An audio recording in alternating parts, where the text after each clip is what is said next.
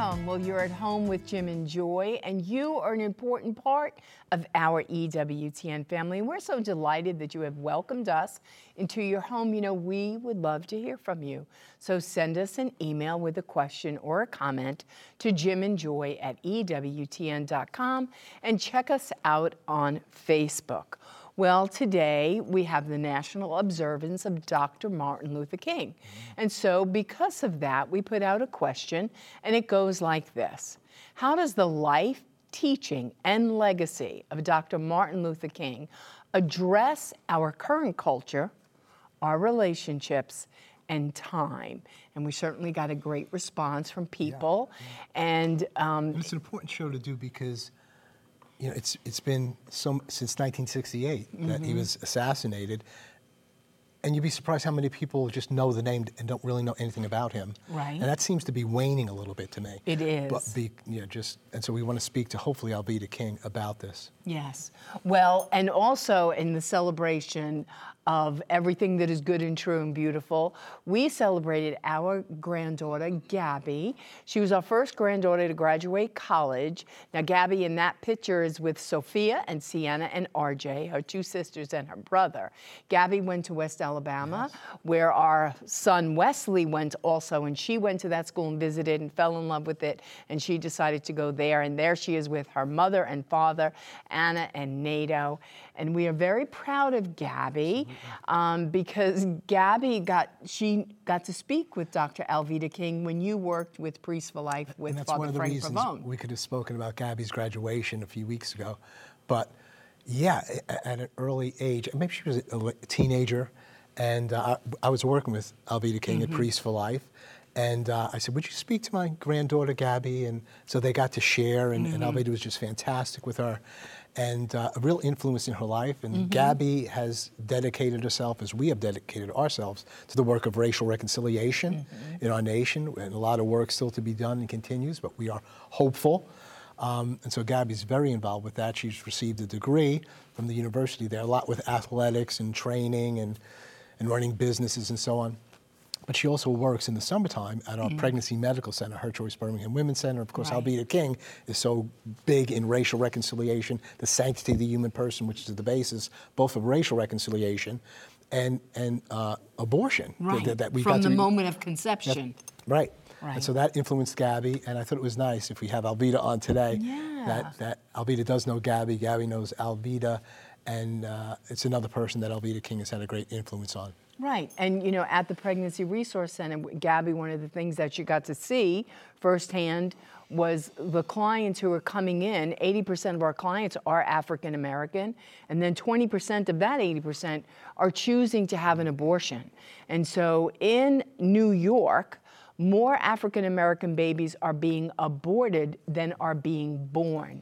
And I know that Dr. Alveda King is going to talk to us about that and enlighten us, because we think that this is the greatest civil rights movement of our day. It really is. The attack upon humanity, especially the African American community. And we as a people of God, we need to speak up. We need to tell the truth for what it really is.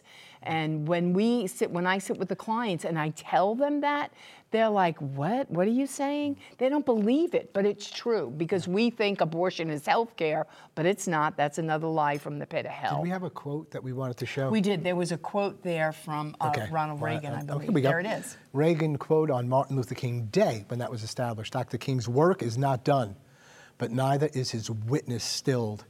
He urged again and again that all of us come to love and befriend one another, to live in brotherhood and reconciliation, to nourish each and every individual's dignity and self-respect. We must reaffirm in every generation the lessons of justice and charity that Dr. King taught with his unflinching determination, his complete confidence in the redeeming power of love, and his utter willingness to suffer, to sacrifice, and to serve. President Ronald Reagan, in his proclamation of Martin Luther King Day as a holiday. Powerful statement. We'll be right back. Plenty more to come. Don't go away.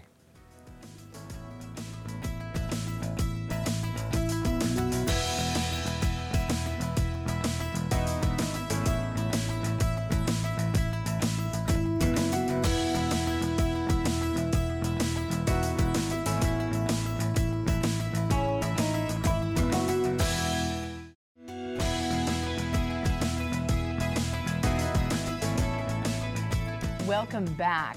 Well, you can email your questions to jimandjoy@ewtn.com and check us out on Facebook. So this was the question.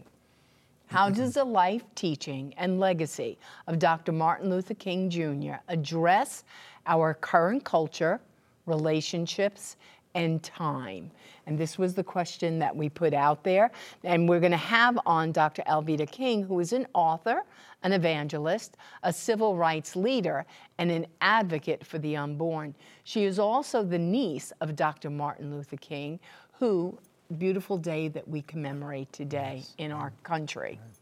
And we need to, because it seems like it's kind of lost its way. There's a big silence from the media. That used to be a time when it was celebrated and honored and the whole community would be participating in it. But it's a new day and it needs to be represented and re-said, and we need to know the truth about Dr. Martin Luther King. Alveda, you there? I am here. Hello. Well, praise the Lord. This is Jim and Joy. It's always a great blessing to be with you, our dear friend, sister in the Lord Jesus Christ. You're a wonderful minister of the gospel of Jesus Christ, the whole gospel of Jesus Christ. I don't know if you heard the first part of the show. I know you're always interested in quotes related to your uncle and your dad, A.D. King, but it was by Ronald Reagan, and it was the day that a law was established in our land to honor your uncle this day, January 15th. And the words of Reagan, I haven't memorized them, but we can get them to you if you didn't hear it at the first part of the show, were absolutely powerful, eloquent, affirming his work of reconciliation, equality of all people, and something that needs to be reminded generation by generation, Ronald Reagan said. And I think we're in one of those times where the work of Dr. King needs to be well remembered. I mean, he's a Baptist minister, minister of the gospel of Jesus Christ, believed in the sanctity of every human being, equality of all people, believed in forgiveness, believed in the power of God to make a change in people's lives. So you just go ahead, Alveda, reflect with us your thoughts today on the anniversary of Dr. Martin Luther King and what you feel his legacy is, your dad's legacy, A.D. King, and why we need to hear that more than ever at this time. Many people don't realize that I was a state legislator in the 1970s and 1980s, and that I was very instrumental in the process of having the Martin Luther King holiday become a federal holiday.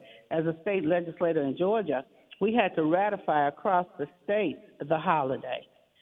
And actually, with that wonderful opportunity, I introduced the bill in Georgia along with State Representative Hosea Williams and I were the co-authors.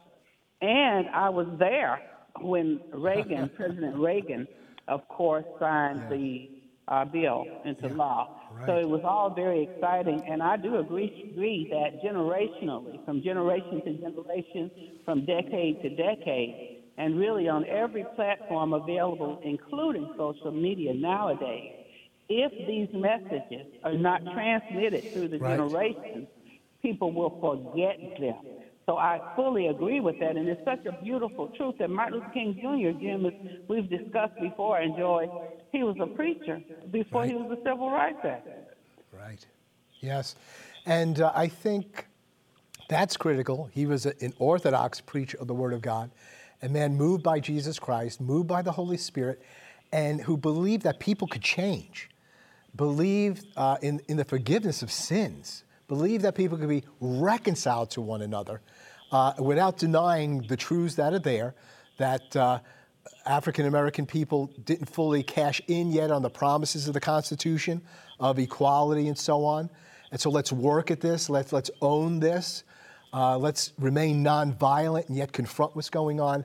And I'm afraid that today, as people look at hurts and wounds, that we're so demonizing of other people. And it's this discrimination in a variety of ways, and it's almost as if nothing can change. White people can't change, in particular these days. Like there's no hope for them, and you can never make enough restitution.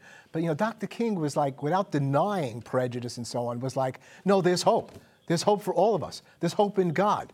we're all created in the image and likeness of God. We hold these truths to be self-evident. We're all created equal, and so on. He believed those tenets, and I'm just wondering if some of the people that are confronting sins that they believe are happening, believe that people could be forgiven and can change. Well, this year in January 2024, people always say, what would Martin Luther King say if he were here? Well, he was saying those things that he believed. He held those truths in his time, and they're still on record as to how he felt and what he said. When he said we must learn to live together as brothers, and I'll add as sisters, Joy, or perish together as fools. Now, interestingly enough, he correlated and tied that scripture to, of one blood, God created all people to live together on the face of the earth. So if we're one blood and one human race, we're not different races trying to get along. We are the human race. And that in itself is something that people forget as well.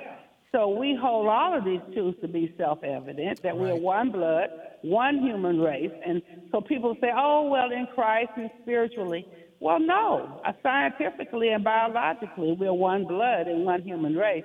Now, there's another favorite from his Christmas sermon, and that was before his assassination in '68, the Christmas sermon. He talked about when you learn to value the human personality, you won't kill anybody. Yeah. So that was so amazing. Or when he said that injustice anywhere is a threat to justice everywhere. The Negro cannot win if he's willing to sacrifice the futures of his children for immediate personal comfort and safety. And that doesn't, people, I use that in the pro-life and sanctity of life discussion, but that's on any level for any reason. Right. Yes. Yeah, well, why don't you speak to our family about the relationship between abortion, pro-life work, and racism, and civil rights? When we look at the issue of sanctity of life, womb to tomb, into eternity, and Alan Parker, a strong attorney, said that abortion is a crime against humanity, and it actually is. So if you think about we must learn to live together as brothers and sisters or perish together as fools, then Margaret Sanger, with her hatred of what she called the useless eaters, the Negro race, and colored people are like weeds and they need to be exterminated, but we don't want that word to get out. All of that racist thought led to an organization that has been responsible in modern history for the deaths of over 60 million babies, with 1/3 of those being black babies. And the Latino community was right on the edge of that too, with Sanger's interpretation. So when we look at the issue of race, we look at the issue of integrity, we look at the economy, all of the issues that we examine. And the founder of Planned Parenthood, who pretended compassion, it was false compassion. We can have misplaced compassion or false compassion. And to say, oh, we're going to help your race by making sure that you don't have to have so many babies. And before abortion was legal, they had the Planned Parenthood and the contraceptives, and then abortion was legalized. And with the reversal of Roe v. Wade, it sent shockwaves across the nation and around the world, Joy. So there is a correlation with all of these issues. Alveda, in closing, a song popped into my mind, a phrase of the song. I'm not going to let anything turn me around. Ain't nothing that's going to turn me around. Just speak a word of it. Ain't gonna let nobody turn me around. and we've got to persevere. You persevere. We so admire you. And what are they going to turn us around from? We're just preaching that all people should live, that all people should live in harmony. Yeah, another song, listen. Paul and Silas were bound in jail, had no money to pay their bail, keep your eye on the prize. Amen. Well, that's life as well. Amen. Alveda, thank you so much. Thank you so much on this special day of taking some time to impart once again the vision of your uncle, of your father, and really of the Lord Jesus Christ. Thank you. Keep up your great... Happy New Year to you both. One of my favorite power couples in the Lord. Thank you. Bless you. We love you, dear. New Year. Thank love you now. Well, All right. she's just delightful. Yeah, she is isn't delightful. And you know, Joy, one of the things on this anniversary that I like to do periodically, well, on this anniversary really, is that Father Joseph Mary Wolfe shared with me some time back. I guess somebody wrote Dr. Martin Luther King in 1964. Must have shared, encouraged him, tried to encourage him. She must have been a Catholic because we have his letter back to her. And From the Southern Christian Leadership Conference. Right, when he was the head of the Southern Christian Leadership Conference. It's 1964. This letter is marked September 23rd, and he's responding to this woman who had written him. I think it's a beautiful letter from a number of levels, and I want to read it. A letter from Dr. Martin Luther King in the midst of all that he was going through in 1964, and he writes this lady back. He says, "Dear Miss Blackburn, thank you for your letter of recent date. It is always a pleasure to share the opinions of our friends of goodwill. My apparent negligence was due to the fact that I wanted to give your letter my personal attention and the tremendous volume of mail before me." Imagine how much mail he was receiving. Not email, mail. He has to open the letters, got to do whatever. And so he's thanking her, and he says, I wanted to respond to you. He says, "I appreciate very much your thoughtfulness in my behalf. The rosary," did you know Martin Luther King spoke about the rosary? "The rosary has proven to be very helpful. Your letter warmed my heart and gave me new determination.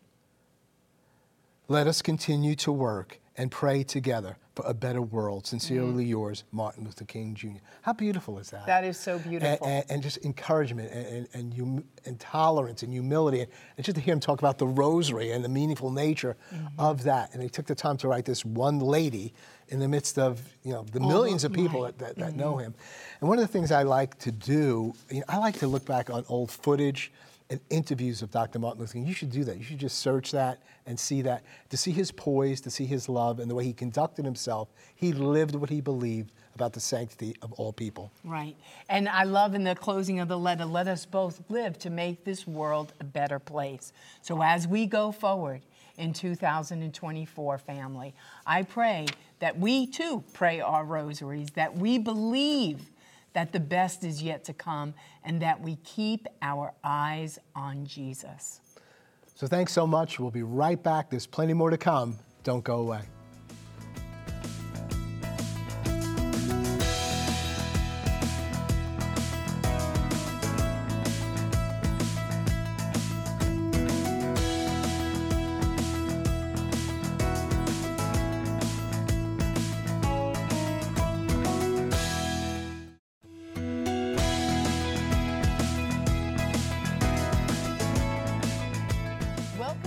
Well, before we wrap up today's show, we're going to hear from Dr. Greg and Lisa Popchek with some parenting tips. Now, Greg and Lisa, what do you have for us today?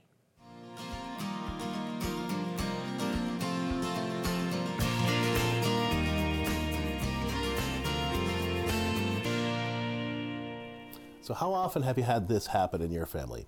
"Hey son, what'd you do in school today?" "Nothing." Or, "You seem a little down. Do you want to talk about it?" "Everything's fine, gee." It can be tough to get kids to open up. But here are a few ways you can open up those lines of communication in your household. First, you need to make time. You can't have meaningful conversations while you're picking them up from one activity and rushing off to take them to another. Create a daily talk time ritual in your family by prioritizing daily family meals or a daily family walk or even a simple snack time or some other activity that allows you to be together and actually talk to each other. Don't be afraid to say no to other activities that would prevent you from getting regular time to talk together. Second, let your kids warm up. Kids, especially teens, don't do well with "let's share our hearts" time. They want to know you are really interested in them, not just looking for an opportunity to deliver your latest lecture.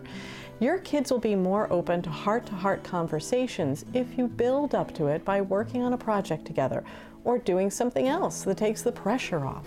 Third, specific open-ended questions like, "Hey, how's that situation with your friend Ben going?" will get you a lot further than, "Hey, how you doing?" Finally, focus on listening, not lecturing or fixing. Show genuine concern. Ask questions. Concentrate on trying to understand things from their point of view.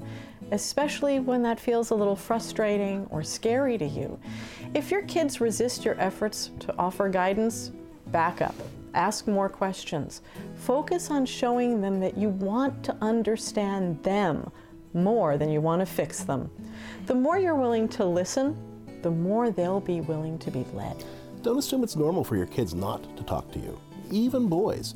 Kids, again, even boys, are actually eager to open up to their parents when they believe moms and dads are genuinely interested in what they have to say. For more tips on creating meaningful connection with your kids, check out our book, Parenting with Grace, The Catholic Parent's Guide to Raising Almost Perfect Kids. Thank you, Greg and Lisa. They're just fantastic. They're do solid. so much for marriage and for the family.